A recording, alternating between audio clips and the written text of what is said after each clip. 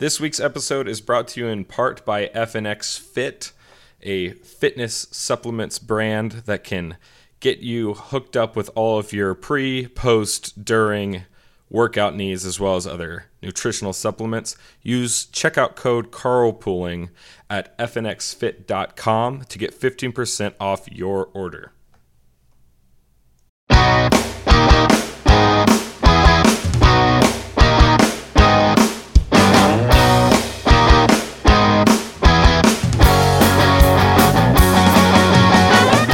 Hunter?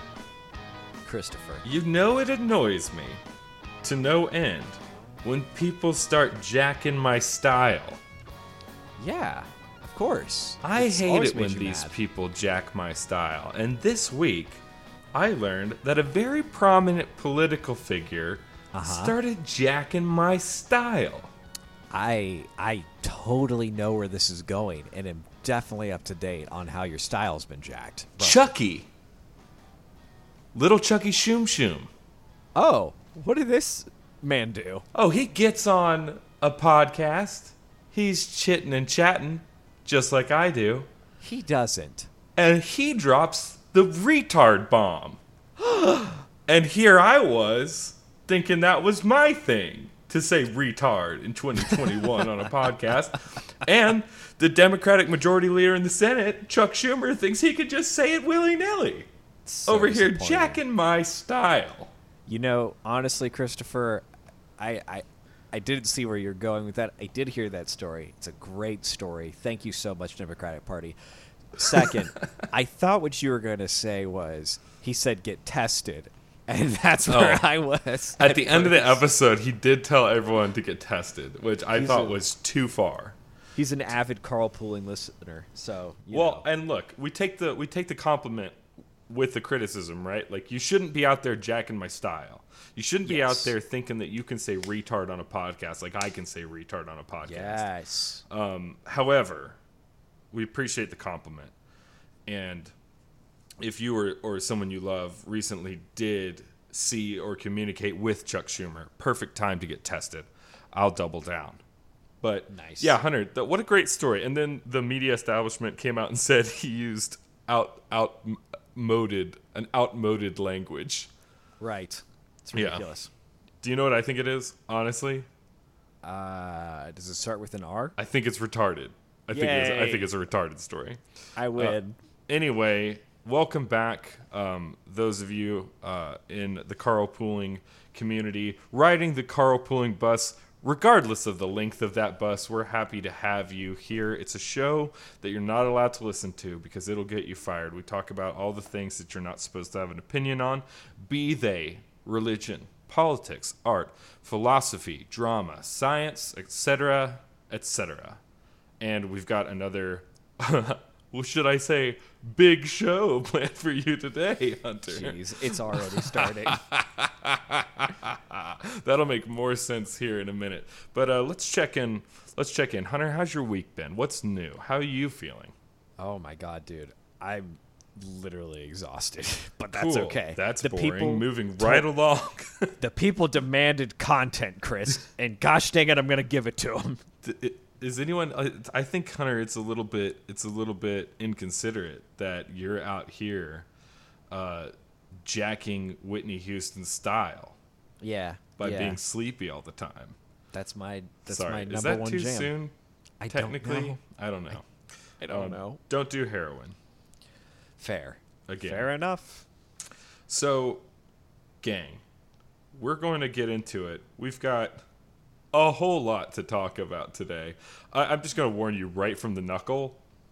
Not one of our most important shows.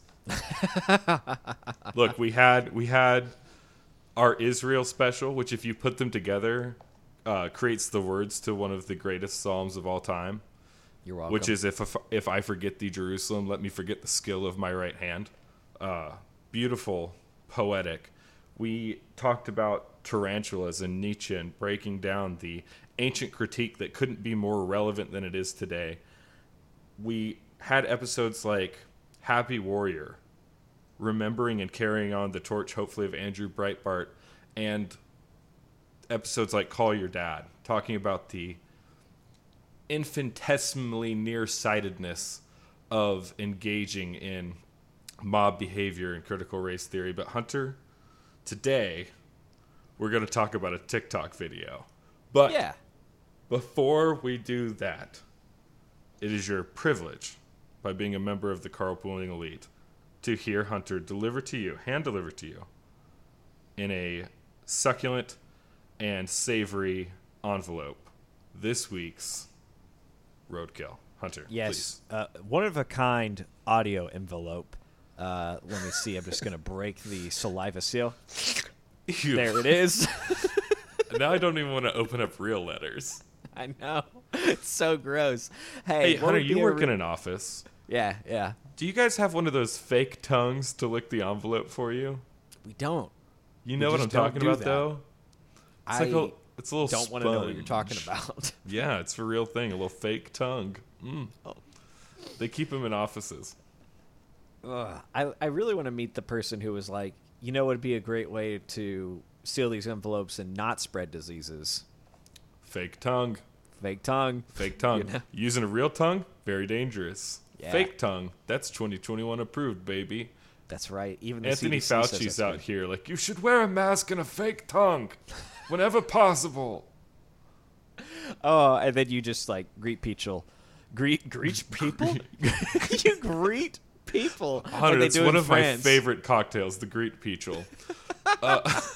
Anyway, Oh man.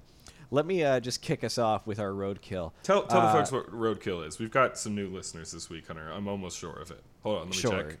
Yes, I feel them. I sense their presence. Oh wow, great. Roadkill is where we make we make fun of something the left did this week that doesn't need us to make fun of it because it's dead already. But gosh dang it, we're going to do it anyway. That's right. This week, hot off the presses, Lin-Manuel Miranda has given us just a glorious. Let's just start that from the top, Hunter. Lin-Manuel Miranda. Yeah, Lin-Manuel Miranda. Lin-Manuel Miranda. I'm sorry. Did I mess By up? a on consonant, tongue twister? Hunter. By They're a free, consonant. I think. Oh man, did I mention I was tired yet? Lin-Manuel Miranda apologizes for not enough dark-skinned Afro-Latino actors in his new film. Because that matters.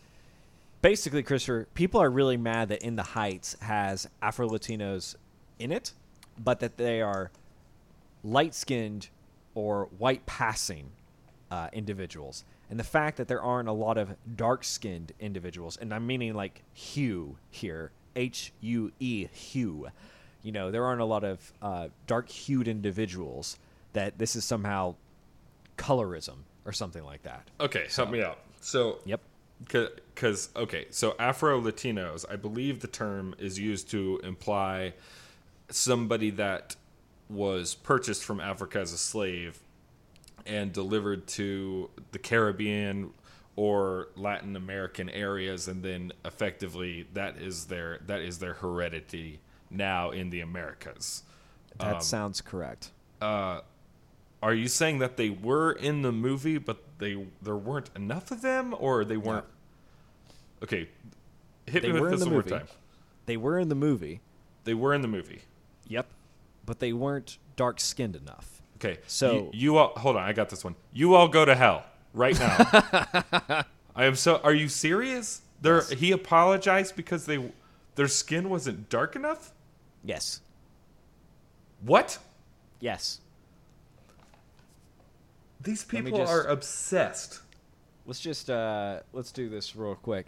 I'm seeing the discussion around Afro-Latino representation in our films this weekend, and it's clear that many in our dark-skinned Afro-Latino community don't feel sufficiently represented within it, particularly among the leading roles. I can feel the hurt and frustration over colorism of feeling still unseen in the feedback. Are Lin-Manuel Miranda.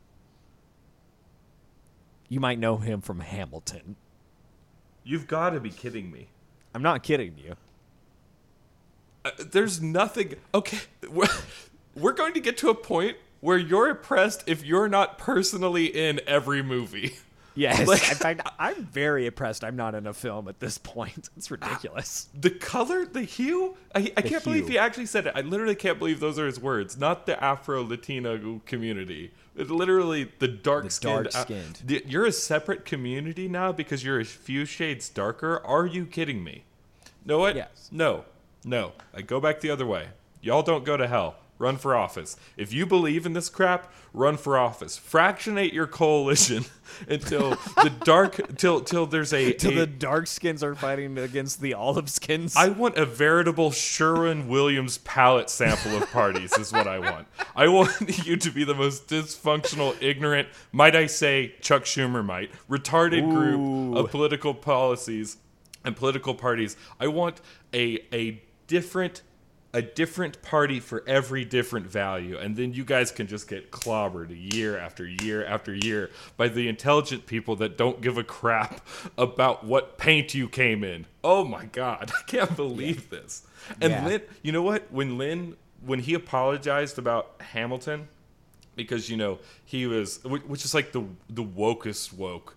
But they didn't make it about the oppression of black people. He was telling the story about white people, and so we got flack and everything like that. I was like, you bow down to the monster at your own peril. And so his next seminal piece, other than the music that he wrote for Moana or whatever, his next piece is going to be all about this Latino community in New York, and it's not enough. It's not enough. Not only did he acknowledge the Afro-Latinos in it, but Hunter, they were not. They were too well illuminated. Yes. And it's weird too, Christopher. And there's all the stuff that's just bizarre about this, but it's also just such a. I mean, Lin-Manuel Miranda is a fantastic artist. Like, there's no denying that doubt. he knows what he's doing here, and it's really upsetting because it's so sad that we're losing the art that Lin-Manuel Miranda could be accomplishing in front of us. And it's so propagandistic. It's so political. And so it's not going to last beyond these centuries, I don't believe. Oh, no. It's cheapening the artwork for sure. Right. And, I think... Oh, go ahead. I was just going to say, think about the other news from the woke art world that's come out this week. We've had Tom Hanks basically getting dragged because he's not racist, but he's not anti-racist. Right. Because he's making stories about white men, which is wrong now. Which, by the way, is just openly racist, even though you just call it not anti-racist. And then the second bit, what about this new Megan Thee Stallion song? Oh my God. That's targeting a mythical right-wing conservative congressperson.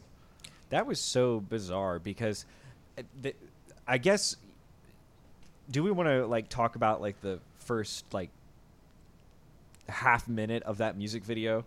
Because I have thoughts, but I don't know if we want to. Honestly, the last half minute is really the disturbing part to me. I didn't watch anything beyond the beginning of it. Because you know what? I'm legitimately going to tell our audience not to watch it. I know I usually say go at your own peril. There's nothing edifying about anything about it. Don't watch it. There isn't. I just watched the first half a minute because it does that skit with the congressman that you kind of referenced there at the beginning. But it immediately, once it got to the music portion of it, it was just so disgusting, raunchy, and horrible. I was done at that point. But what I hear is you're a quitter, Hunter. Okay, fair enough. No problems. Yeah, it ends with him having a operation done by Megan Thee Stallion, which I'm just going to say she was not properly dressed Licensed. to be operating. And he basically had a genitalia grafted to his face, and not the one that you're thinking. And it's just the Oh my God! it is the oldest. I read a review about it in Pitchfork, which I guess I knew where I was going when I went to Pitchfork. But Sure. it is the oldest joke. It's the oldest put down. It's and one that they claim is inappropriate, like you're a P word, right? Like it's that lame, and it's the triumphant, resounding crescendo of her new rebuttal to conservative culture. This is going to kind of fit into my point a little bit with Lin-Manuel Miranda to some extent, is how just this nonsense cheapens our art. I'm not a huge fan of like 90s and 80s movies because typically it's some very action dude doing very action dude things and being like, I guess I'll have to save the president, like that. And I'm sorry. I'm sorry. Hold on a minute, Hunter. Jason Statham apparently has joined our Discord call. Yeah, that was here. Uncanny. Uncanny Statham there. Thank you. But and so those movies are just one-dimensional. They're not interesting, right? The guys in them are womanizers and things like that. And so every once in a while, there's something that shines through, and it's great there. But that genre. The Matrix. It's like, how do you make that story boring? Right, exactly. Right. Right. And so that genre, that era just has some trouble with that. So then the solution was, hey, we're not having enough women in these roles. I got a great idea. What if we make them act like all the jerk idiot dudes that we put in these movies that suck and everybody knows they do? Hey, that's a great idea. And why don't they just like be womanizers themselves or dudenizers? I don't know. Menonizers? We'll just choose? Figure it out. Porque no los dos hombres. Right. And it's just like, is that it? And we're just getting such cheap art because people are feeling this need to address the politics of their day and not in nuanced ways, in the most juvenile ways most of the time. Think about the juxtaposition of a heartfelt story and heartfelt writing focused around meaning and the American family, and you juxtapose that to these other woker movies. Like, what I think about all the time, and I know what you're thinking. All the time? Yes, all the time. The dichotomy between things like The Fresh Prince of Bel-Air and Lady Bird. Yeah. Lady Bird is a woke darling. You know what I'm saying? Mm-hmm. But Fresh Prince was a monster. It was so impactful, made me cry several times, still probably would if I watched the right episodes. It was funny, it was happy, it was forward-looking. It talked about the strength of a family to overcome hard times. Lady Bird is this woke darling about finding yourself at the expense of all others. And it falls so flat. I think what you're saying is absolutely correct, Hunter. Even low budget, not that Fresh Prince was low budget, but comparatively low technology, television. Yeah, television can outshine and have a better longevity than these, beautiful, thought out in air quotes indie movies that are preachy. You know what I'm saying? Yes. I think it all falls in there. Like, of course, Megan Thee Stallion was never going to make anything that was worth watching for the vast majority of us. But now Lin-Manuel Miranda, it's like you're making movies that are being diverse for the sake of being diverse, and there's nothing wrong with that. But then you preach it at everyone, and it gets really annoying. And then on top of that, it's still not enough. It's still not enough to appease the little wokists in your tribe. So. Big joke. It's all a big joke. I truly can't believe, though, this is both the worst news and the best news that they're concerned about the actual melanin content among the same race. It's insanity. There's no end to the fractionation. And you know what? Go listen to earlier episodes of carpooling. We've been saying this for years at this point. This will continue on until they left either kills us all, dies itself, or comes to the realization that the proper level of the proper level of magnification upon which to build society is the individual. Because next to it will be darker skinned and lighter skinned, and extra dark and medium and light medium, and then it will be extra dark, medium, light skinned with green eyes. We're going to keep going, but green eyes that aren't very tall. And green eyes that are pregnant, but right now, and green eyes that are pregnant right now that have Parkinson's. There's not going to be an end to this process, and it's just bizarre to see it playing out in real time. Well, I mean, this is the whole Black Trans Lives Matter deal, right? It's the same thing, except it's getting where that was like a clearly established cultural play where you could see people make an argument at. This one is like it's hue now. It's hue. Yeah. Right. Well, it's not black, and it's not a specific kind of black. Right. It's a specific kind of black at a specific color range. Yeah. That's straight crazy. These people have brainworms. Seriously, that is brainworms. Chuck Schumer would say retarded. I might or might not. I might or might not. I will. I actually said it first. All right. Hunter, that, Chuck. While we're talking about Dain Bramage, why stop at hue? Yeah. Like I said, today we're not going to talk about the most impactful topic. We're trying to pull some guests together for a really cool episode, hopefully coming in the next couple weeks, about prosperity gospel and the name it and claim it movement, which I think we'll have a really cool discussion about. Not so much because it's something that needs to be put down, but because there's so much to learn in studying the verses that those folks get wrong. That's my take. Little preview. So we've important things on the horizon, but suffice to say, tonight will not be one of those. Hunter, what are we discussing tonight? We're just going to discuss this lady who made a TikTok video that told us that basically saying that a person is fat is racist. Awesome.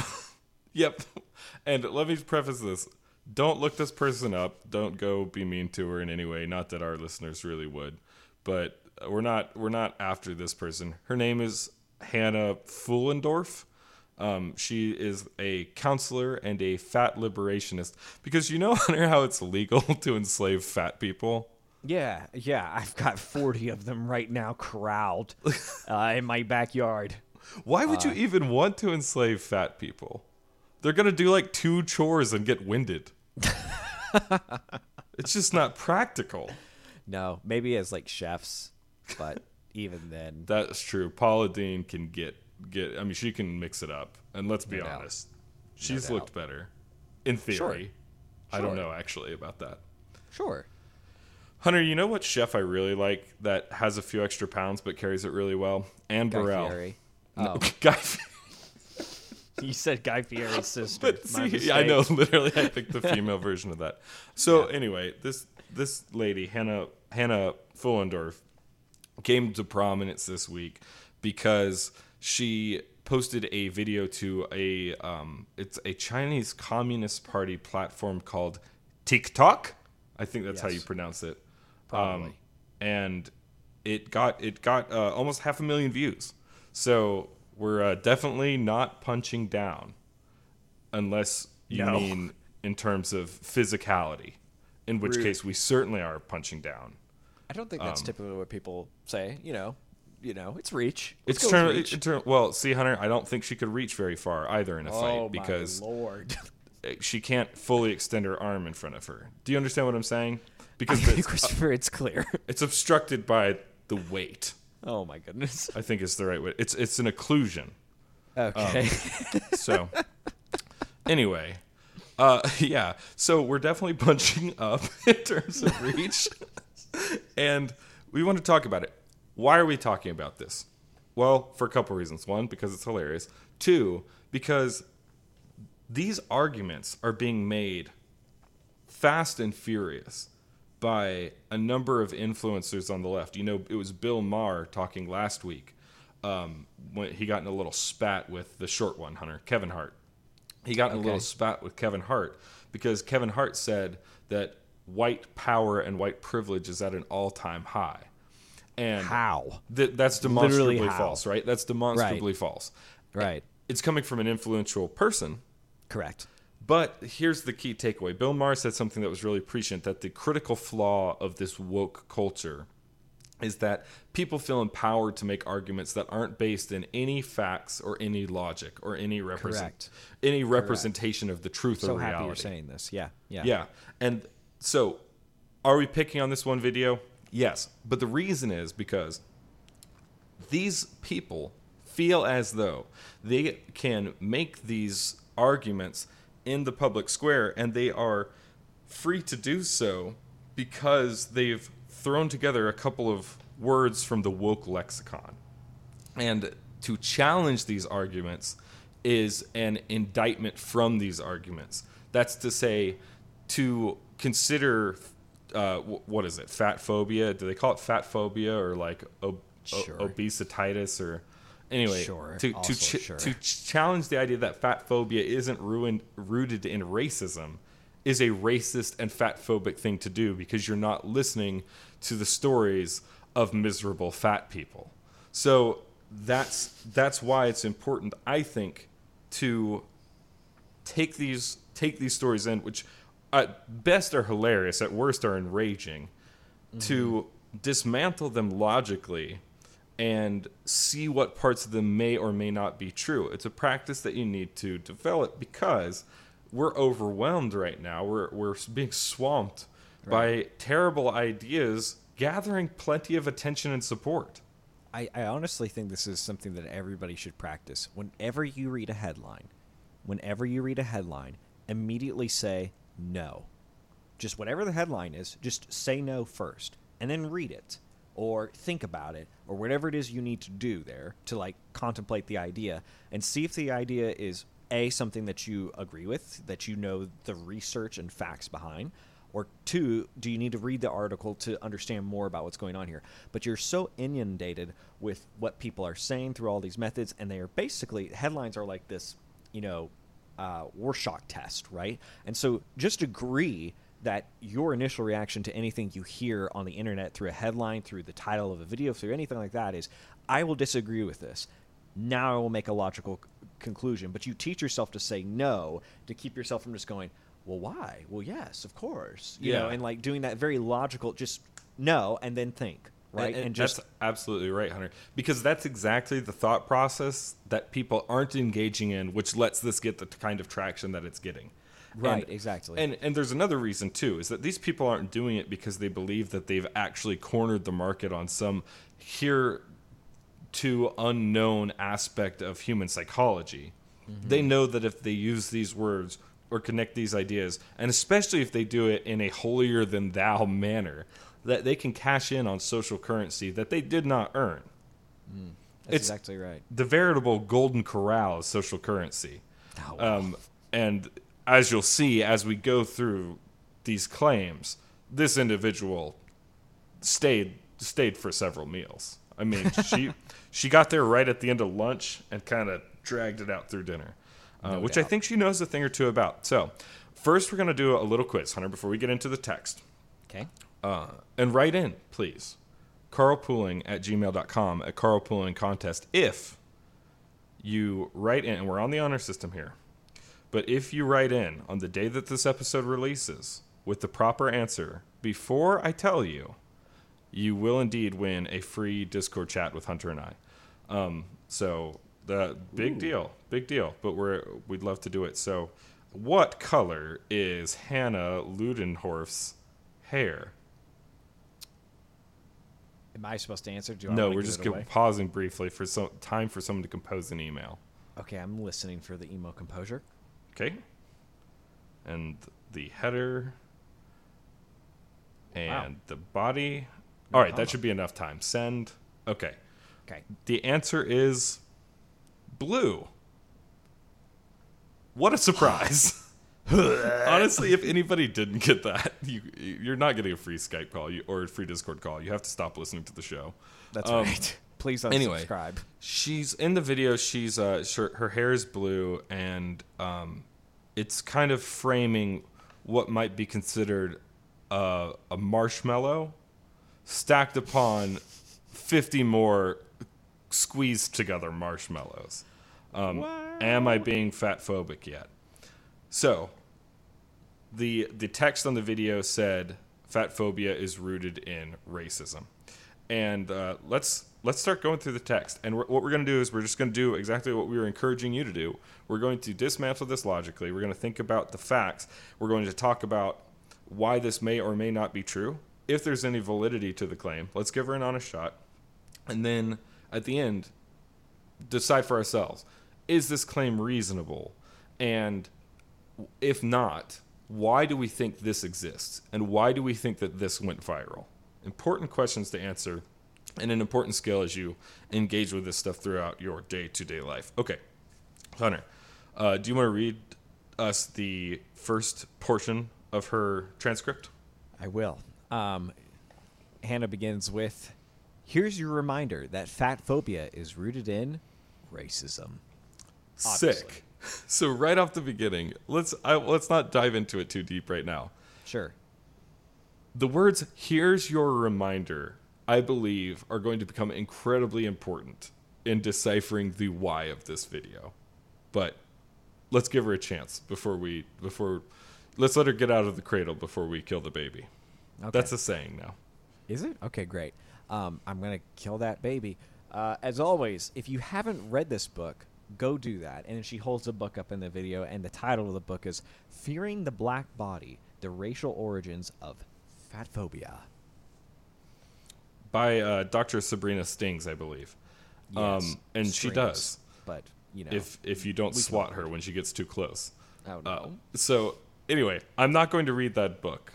Sorry. There's just so many things to read. I'm going to buy that book. I'm going to give it to my dog. And I'm going to let that dog pee/eat that book. Whichever one it chooses to do. Here's the thing. Let your dog read the book. Give you the synopsis. That's a great idea. There's so many important things to read. Like the same back of the Frosted Flakes box that I've been reading since I was 7 years old. You know what? You're making a funny joke, and I appreciate it. No doubt about it. But I will also say that there is literally infinite text for you to read. Yeah. Right? And so, like, you do have to, as a human being, rank order the things that you're going to read during your life. I strongly suggest to you that book is not worth your time. You know what, Hunter? Let's be fair. How about if at the end of this episode she makes one point that seems to be supportive of her claim that fat phobia is rooted in racism, then we will do her the ideological honor of reading the book she suggested. Right. Right? That'd be a good thing to do. If she actually challenges an idea that's worth reviewing, then maybe we look into her literature. Sure, that's a great point. That's a fair, open-minded thing to do. Okay, it's not going to happen. So, let's go on to the next point. So she says you should read this book. She says the main thing to understand is for the last 300-ish years, white folk have been marketing fatness as a black trait. Okay, let's dismantle that a little bit. For the past 300-ish years, white folk have been marketing fatness as a black trait. First thing right off the bat that strikes me here. I think I know what you're going to say. Can I guess? Try me. Yeah, guess. The 300 years. No, that's not where I was going. Go ahead. You go there, though. Start. Oh, I was just going to say that, like, the world's been here for slightly longer than 300 years. Slightly. So she's basically trying to say this is a distinctly American phenomena. I think actually from the way that she's looking at, maybe we'll look at this a little bit further, but it seems almost like a British or Victorian era thing that she's discussing here. I could be incorrect, but my point being is that, like, it was happening well before that time, we've had fat people before this time. We've had it in literature, like, before this time. You know what I mean? Like, it's ridiculous to time box this to 300 years and say this is the only thing that's ever influenced people's idea about fat people ever. Yeah, well, absurd. And the ideas surrounding fatness have ebbed and flowed throughout time. You know, right. Now we're at the point where we see being fat as a health risk, and of course it is. However, when you're talking about 700, 800 years ago, when it'd been greedy. Well, and the life expectancy is only 38 anyway. Right. Then. And a lot more people are dying of starvation than they are today. Then fatness is not nearly the health risk that it is today. Truly, fatness is luxury. Yeah, well, it being a health risk is a sign of a prosperous and technologically advanced society, at least compared to our ancestors. So, at least it's fair not to say that it was eternally that way. But right. I don't know what claim she's making here. Let me focus in on one other thing, though. She immediately paints this as a monolithic issue. So right off the bat, she's a race what you're baiter. White people have been marketing nothing. Specific white people have been marketing nothing, or specific things, as well as specific black people have been marketing specific things. A lot of people go through their entire lives without doing any kind of marketing. You know what I'm saying? Mm-hmm. To say that white people as a monolith have been pitching black fatness for the past 300 years is completely absurd. Right. Because white people don't operate in a monolith, and neither do black people. And you've accused them both of thinking and behaving monolithically in your first claim. This is a stupid way to argue. This is a stupid way to look at the world. Now, maybe she has something else in here that's worth looking at, but the only thing that would make me consider that argument is if for some reason she had some data showing that there was a population trend, right? Like, say that women are more agreeable than men. Like, I understand the shorthand work that you're doing in that sentence, but that's not what's happening here. This is a accusation from a single book, right? And that we're now supposed to go and read and do all our homework. It'd been perfectly fine to reference the statistic here. It'd been perfectly fine to show us where this was happening and make us see and try to confront what we're saying right now. That hasn't happened. Right. So well, it's a little bizarre. And this is a common tactic of people who want to make these woke ideological arguments, is that we are going to use the perverse actions of a subset of individuals and apply them to a race. Yep. Right? And especially apply them retroactively to a race that is now full of people that have never thought of or engaged in such ideas. Correct. I've never once considered the idea of marketing black fatness until this lilac and whale implanted the idea Inception-like into my head. People say I have a big head, but not enough for her to invade my dreams. I would need a renovation and an expansion, because she's quite large. I don't think my winding path hotel would be large enough. Hunter, I was at trivia last night, and I had to remember the 8 Leonardo DiCaprio movies that had been released since 2010. Okay. And literally, I only got Inception and The Wolf of Wall Street. Revenant. Yeah, The Revenant, Django Unchained. He told us the answers afterward. But in the moment, I was pathetic. Wow. All right. So, right off the bat, we have a very ill-formed construction here. She goes on to say, this is regardless of whether or not black people individually were actually fat. That was irrelevant. Okay, maybe so. I'll just say right now, you can Google it, CDC, fact check. Not that this is relevant to understanding the world in many, many ways. Non-Hispanic black adults had the highest age-adjusted prevalence of obesity. This is data from 2017 to 2018. They have almost a 50% obesity rate. Look, that's not vastly different from their white counterparts, who are at a 42% adult obesity rate. The only really divergent group in America is non-Hispanic Asian adults, who are only 17.4% obese as adults. So I don't know how that travels with time. All I know is that you certainly couldn't today put fat phobia against the black community at the feet of white people, unless white people are feeding all of the black people, and I just don't see. I don't think that's the case. No, it's a little bizarre. And well, I mean, you could say that this is a poverty problem, right? You could say that this is an education problem, and all those things. Sure, and it probably is. It possibly is. But I think the thing that happens when you do something like this is you rob those people of that agency too. Right. And it's important not to. Anybody can buy a scale and stand on it, right? And then go online and figure out what their BMI is. Hunter, you're being anti-ableist. I know. I'm so sorry. Or ableist, just ableist. I see. Maybe you're not being anti-crippledist. What you have to do is put the wheelchair on the scale.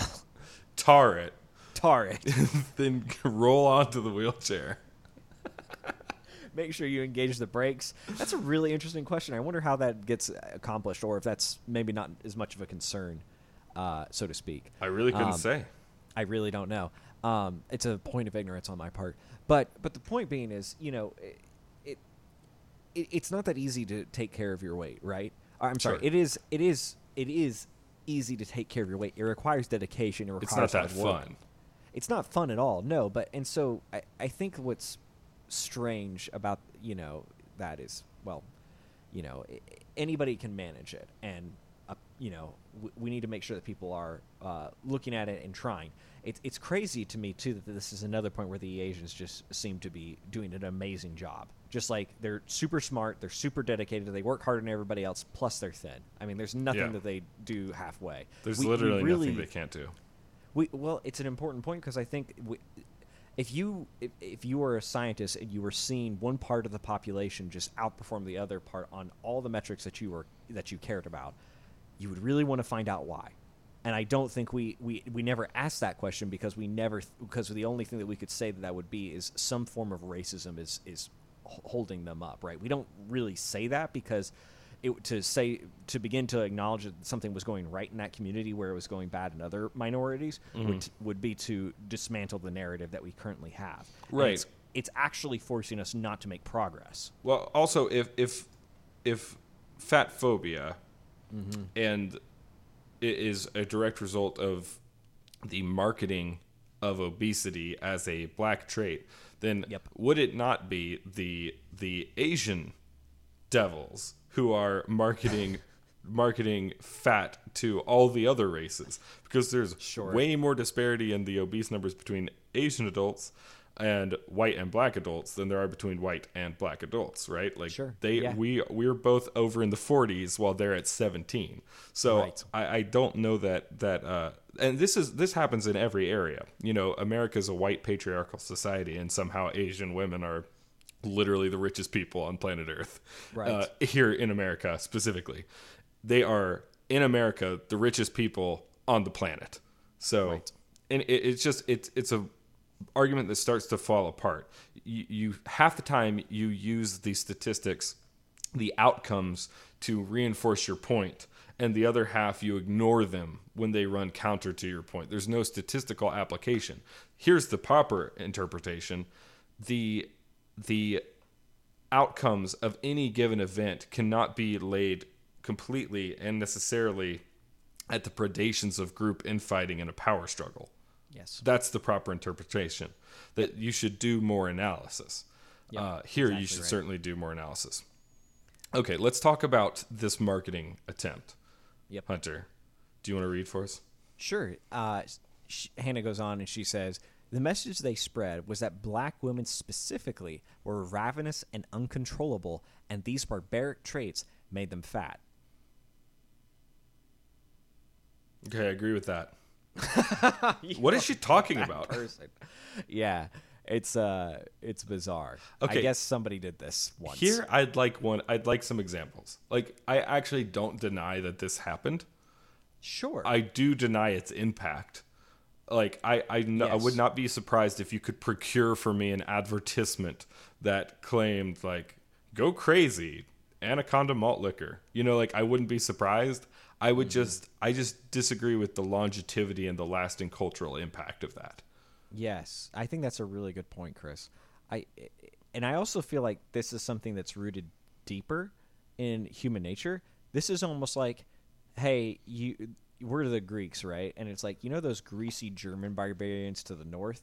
Oh my God, they never watch what they eat. Those filthy fat turds. You know what I mean? They really don't. Right, and you get what I'm saying is, like, I think this is more of a other problem than it is a race problem, if that sort of makes sense. Or at least it doesn't translate well to the race problem that we have today, if that makes sense. Right. Well, and there's, like, I don't deny either that America is preoccupied with the health outcomes and the health problems of white people, but not because of a deep-seated racism, because of a utilitarian market-driven system. And Right. now we've progressed to a point where that's not necessary. But yeah, there's a reason that Band-Aids were beige. It wasn't because we wanted it to be apparent when black people got paper cuts. It was because to serve the vast majority of the population, beige was a more reasonable color choice. And now we've expanded to the point where there are black Band-Aids. It's fine. I don't have a problem with that. Of course, I think now that's been an example that's been used so frequently in all these studies that it's a little bit politically charged and politically motivated is probably the right way to say it. But of course, that's great. If that makes people more comfortable, I'm happy that they have them. But Christopher, what if those Band-Aids are white passing? Here's the thing I'm concerned about, Hunter. Okay. I'm worried that these Band-Aids are going to get into the hands of the Afro-Latino community, and they're going to be far too light. Yes, exactly. Exactly right. It's depressing. Yeah. Sad. There should be entire Home Depot paint sections dedicated to the mixing of the proper pigment for your Band-Aid. Changed my mind. These That's people awful. have Dain Bramage. On the flip side, thinness was marketed as a white trait. Again, regardless of whether or not individual white people were actually thin. That was irrelevant. So just like facts were irrelevant to these horrible people in the past, they're relevant to us today, which is great. Dude, we made McDonald's. That was all us. I don't know what you're talking about. I don't know what you're talking about. We literally built an empire on the back of breading and frying chicken in peanut oil. And here's how fat white people are. We had to revolutionize the drive-through line so that we could get it faster. Yes. Again, is this possible? Yes. And could I put together a slideshow of a bunch of thin white people in advertisements and fat black people in advertisements? Yes, I could. And could you do exactly the opposite? Yes, you could. But what this fails to do in any logical way is to make the case that there is a connection between the advertisements we see and our subsequent behavior. It's the same as the implicit associations test, right? Like, Hunter, sure, you can see that there's an in-group preference, but can you actually derive a causal link between that in-group preference and any emancipated singular behavior that an individual engages on the basis of that in-group preference? There's no study here. So even if you're saying that this marketing was going on, there's a lot of times that I see an advertisement for a Coke and I don't drink one. You know what I'm saying? Like, you have to draw that causal link. And this is an even more complicated causal link because no one was selling fatness to black people. Right, You know what I'm saying? Or thinness to white people, or fat phobia to anyone, right? If anything, there's gyms that are selling the idea of being thin to lots of different people. But this is the thing: is thin sells itself to ourselves. Yeah. Right? Like, we look at people that are thin, and when we go, "Oh wow, that person is attractive," and that's a really interesting word that we use there, right? And then we do the exact opposite, right? When we see fat people, and we might even feel awkward around them because, like, we feel embarrassed for them in some way, right? And so, like, the thing that's really interesting about that is that's just a human emotion, right? That's just a human reaction. It's not based on race or anything like that. It's just based on an appearance, and you can obviously see why that would be a good thing to have, right? Because you want to be with people that are fit, strong, powerful, because they can help you do stuff. You want to be with people that are fit, strong, and all that other stuff because they can probably raise children. Like, all those things matter, and they tell you more things about what that person is capable of, the challenges that person can overcome, and all that has nothing to do with that person's race. That has nothing to do with that person's worth. It just has to help. It's just a real life experience that you will have interacting with that person. It's Thomas Sowell's type 1B prejudice. Sure. You're making it's a decision or distinction that you can make with imperfect information. Correct. Right? And we have to make those decisions. Right. It's not wrong for us to make those decisions. It's not wrong also to seek more information. Not wrong either. We have to be able to judge people at a certain extent, right?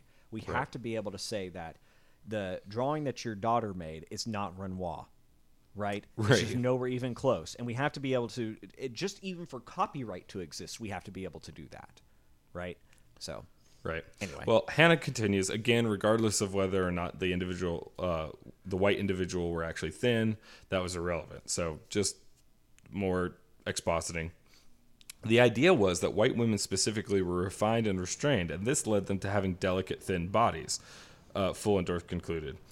Over the years, these messages have become more subtle, but even today, they are still very prevalent in conversations around race, health, capitalism, and poverty. Okay, so she basically repeats herself, and then says that, well, now I don't have any good examples for you, but I have a bunch of dog whistles that can be interpreted as examples if you cede me the intellectual ground before I show them to you. That's I mean, you are not Iron Manning your own case here by saying that the examples have gone underground. And this is the specter of racism that leaks behind every street corner and every new development and every baseball stadium and every shirt and every store and everything everywhere all the time. Humans are incredibly good at recognizing patterns. Smart humans are incredibly good at making up patterns. I can make a reason for everything in this room to be racist. And Hunter, that's mostly because my recording studio is full of Nazi regalia. But the other reason is that no, it's just ignorant. You can make everything racist. You can write a racist narrative for every electronic. You can write one for every piece of paper. You can write one for every color in the entire rainbow. You can write a racist narrative if you want to look for that pattern. Doesn't mean it's there. Not at all. I completely agree. It's very important to remember that experts are mostly ignorant, right? And what I mean by that is that just because you know something very specifically does not mean you know everything. But there's a very easy tendency for people to believe once they become an expert in a single area that they are masters of everything, right? And we have a little bit of that in our age because A, internet, and B, jack of all trades, right? Like we have both of those ideas in our head, and we try to master a bunch of different aspects. What I think we have a lot with these people that are graduating from college with these bizarre degrees and bizarre things that counseling has kind of led to. Hannah claims to be a fat liberationist and is a counselor for people. That's why I'm bringing that up. The thing that's just insane about all of that is these people that are intelligent, Christopher, they do exactly what you said. They find patterns everywhere, and they find the patterns to fit their narrative, and they say, it must be right, I have a degree. It must be right, I'm a counselor. It must be right, I wouldn't make this up. And they can trick themselves because they're so learned. And I it would be interesting to see how many good books these people have read. It would be interesting to see how much they've actually invested in learning about culture and things like that, because there is going to be a limitation there. There has to be a limitation there, and the fact that they aren't more respectful of people in their other domains is kind of bizarre. Yeah, that's a great point, Hunter. So, for instance, here she is, a fat liberation counselor, right? And yet she's making claims about marketing. So you're exactly correct that people feel that they become an expert in one field, and then anything that connects to that field, they are therefore an expert on. Couldn't be further from the truth. You actually have to study the interaction between two different fields to know how they play together. And so being an expert on fat acceptance or fat pride doesn't make you an expert on fat in marketing. It makes you ignorant, mostly myopic. And this person go ahead. I was just going to say, it's sad that the arguments from authority are increasing as simultaneously as the prestige of these authorities is decreasing. We're more apt to go, oh, well, she's a fat pride counselor, at the same time where we're pretending like fat pride counselor is a thing anyone should care about at all. Anyhow. It's bizarre. It's definitely a problem, and I think we really need a lot of things in our culture. But one thing that we need is, if you're smart, that means you're not an expert on everything, right? We need that learned. Second, we desperately need to realize that the experts within institutions are concerned with preserving institutions, not necessarily our good. And I think we have to remember that because we have a lot of corrupt institutions, and nothing displays that more than critical race theory. And third, We have to get these ideologies that are possessing our culture, that are possessing the zeitgeist, that are possessing the Overton window out. We need back the core values of this country: free speech, right? Freedom of association, freedom of press, freedom of all these things. And it's going to be tempting to do what we've seen right extremists do, and that is to get on a forum on the internet and just start doing nonsense there and be little turds and basically act in this way that is like so hyper masculine and so just childish that it doesn't actually accomplish anything in the real world. Yeah, I wouldn't call them extremists. I'd call them far right, but I understand where you're going. Thanks. That's probably a good thing to take out the extremists from that language. And I think it's time for people with cogent arguments, with reasoned thought, to push back on this and just say, no, you don't know what you're talking about. And when the person comes who does know what they're talking about, we'll listen to them. Right. You know, but you don't get to. But you can say whatever you want, but we all get the right to think you're dumb. Right. You know? Well, and then exactly, Hunter. We should have this discussion. And here's the thing. This is the insidious part, is to question it is illicit, right? But at the end here, she's already called whiteness into question, saying that whiteness was creating fat phobia and that fat phobia is rooted in sexism. So if someone's not attracted to you because you're fat, then that's because they're also racist, which is a crazy accusation to level. And then she says that, oh, it's all subtle, I can't show you any examples of it. However, it's endemic in our conversations, which is a mealy-mouthed way to say the things that I say a bunch of the time about race, health, capitalism, and poverty. It's so dumb. There's not enough time in the day to recount all the ways in which you are dumb. But this leads us to a very important question. Why? Why is Hannah here making this argument? Why is there a space for Hannah to make this argument? Why is there demand for this argument? Why is there 400,000 views for this argument? And this is an important part of the ideological stripping of any given idea. Once you've realized that it doesn't meet muster, to fit it into a cohesive worldview. And that doesn't mean that it has to adhere to your priors. By the way, you have to do this if it confronts and confounds your priors as well. In fact, then it's even more important. But it's important to file this away and attempt to ascertain a motive that could be disproven later upon more learning. This is a way that you continuously refine your model and refine your worldview. So this isn't a decision to make and then stick to your guns and never question. It's important to take this as a data point in either the pro or con column of your current structure, your current worldview. And it's hard not to fall into bias there. Here, I don't think we will. So, we'll talk about Hannah a little bit. According to her website, she offers coaching sessions for $180 per hour for individuals and $228 per hour for couples. She also notes that income-based reduced fees are not available at this time. So, that last bit is hilarious to me. She's charging people $200 an hour to tell them it's okay to be fat. Hi, you can actually kill yourself by congenital heart disease for free. You don't have to pay anyone to do that. So already we see a conflict of interest, but I think it's actually worse than that. In her own words, discussing her experiences. My personal and ongoing experiences with fat phobia and sexism have fueled my desire to see people free from the prison of self-hate and internalized oppression. My goal is to support all of my clients in reaching their goals and stepping into their power. I practice from an HAES and fat liberation lens. I aim for my work to create a space of collaboration and empowerment. How much space will you have to create to fit all those fat people inside of it? Quite a lot. So Hannah, cheers to you.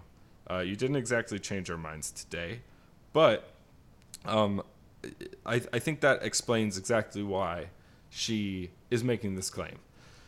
And she almost gets it right. She wants to free people from the prison of self-hate and internalized oppression.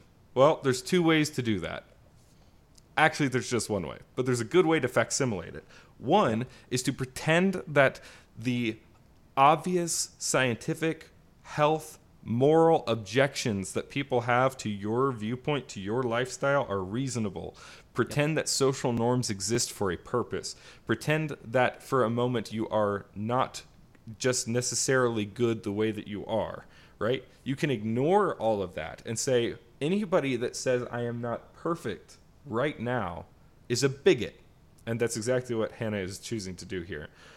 And it is completely internalized oppression. She is being held together in a prison of self-hate, and she's helping other people now, not to assist them, because what they need is, well, we'll get to that in just a minute, but instead she's just patting them on the head while they lead to greater and greater health complications while she pockets $200, not for them, but to make herself feel better about her own lack of efficacy and ability to control her appetite, her urges, her weight, her desires. Who knows? It's obvious for a lot of reasons that she's not an incredibly motivated or fulfilled person. The other option is to admit to yourself that the world might have something to teach you, and you're not perfect the way you are right now, and there's something that you could learn. Here's the dead ringer. I said we were going to come back to it. Here's your reminder that fat phobia is rooted in racism. She's not interested in teaching you something that you don't know. She's interested in reminding you. She's interested in making sure that you know that she thought of something that you forgot. You need reminders for things you forget. This is her goal. This is the goal of many of these people on the left. They're not interested in making things better. They're interested in cashing in on social currency. That's why this is a reminder and not a lesson. Because a reminder is an indictment. An indictment that you're not everything that you could be. That you should have been thinking of this when only I was thinking of this. That's her goal. That's her purpose. Insidious, maybe. Foolish, certainly. Fat, indubitably. It's good, Chris. Yeah, I think you made a great point there. You know, you can take what the world gives you, and you can either change and adjust to it, or you can say it's wrong, sick, and corrupted, and I shouldn't listen to it because I'm smarter and wiser. And it's important to remember that there are bullies, right? There are people out there that want to make you feel grief, misery, and pain because they enjoy making people feel those emotions. That's horrible. That's awful. That's all those things. I bet in your own experience, if you're honest with yourself, most of the times that people were doing that in your life, it was because they wanted to correct you, and they wanted you to be the best version of yourself that you could be. That's mostly what a parent does. Now, I'll be the first to You mean admit, the first time they pointed out your deficiencies? Yes, exactly. Hunter, that's so cool. I don't lose your point, because I want to know where you're going with this. People can point out your deficiencies for good or bad reasons. Yes. And it can still be incumbent on you to fix them. Yes, that's absolutely right. And so there's three options here. One, somebody is pointing out a fault in you that you do not possess to make you feel miserable. Yes. Two, somebody's pointing a fault in you possess that you do actually possess, and they are doing it to make you feel miserable. Right? They want you. It is a true thing about you, and you and that person is a bad actor. Somebody is a good actor, wants you to be better, and is pointing a fault in you, right? And there's a range in between all of those, right?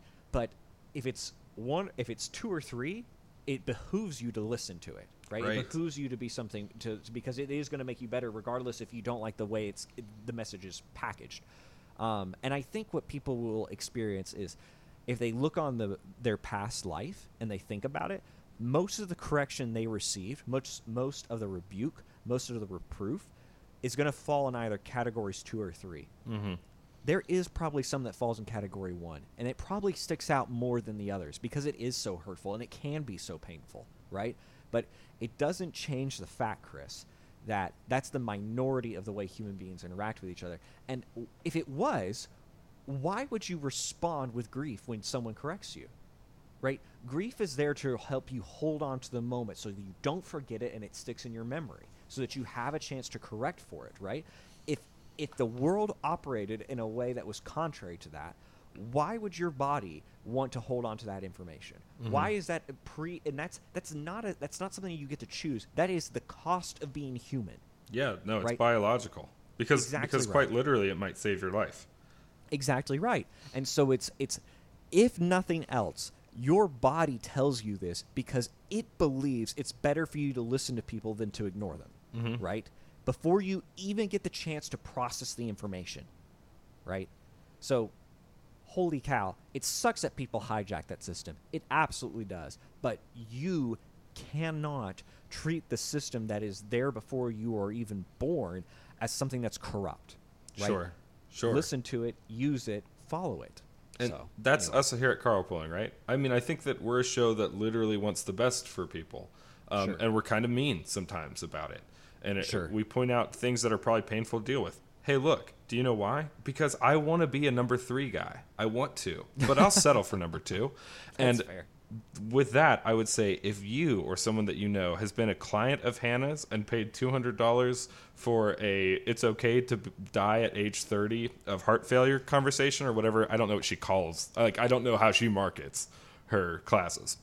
But instead of paying money, why don't I save you some? Because if you've been one of her clients, I guarantee you that there are products that you simply must have right now at fnfspit.com/carpooling. Boom. Amazing transition. Gave her $200. Why not give us $400? That's right, but actually save money because we're going to give you things like protein, maybe caffeine-laden fat-burning pills, so that you don't have to look like a Hannah for the rest of your life. Hannah, if you're listening, look, I know we kind of went in hard, but you can still be our friend. You can still use checkout code carpooling right now at fnxfit.com, 15% off your nutritional supplies. And if you're there, send FNX an email. Ask them if they have ever heard one of our shows and ask them why in the world they continue to sponsor us. That would mean a lot to us. That's the show, guys. Thanks for listening in. Like I said, not one of our most important. I think it's an important thing to engage in. It's an important process. Obviously, this topic is not the most important case, but like I said, we got a bunch of cool things planned coming up, so stick with us. Leave us that review on iTunes, 5 stars only. If you want to leave any less, please do that to the Young Turks show, and they will forward it on to us. They handle anything for us lower than 5 stars. And you can reach out to Hunter at Emotional Carl. I'm at Chris X Carl. Our email is carlpooling@gmail.com, and you can see all of our links, episodes, socials, whatever you'd like, over at carlpooling.com. Hunter, any parting shots? Man, kids, it has been quite the show. Please, get out of the back seat. We're home. Drop a get tested on him one time, Hunter. And get tested.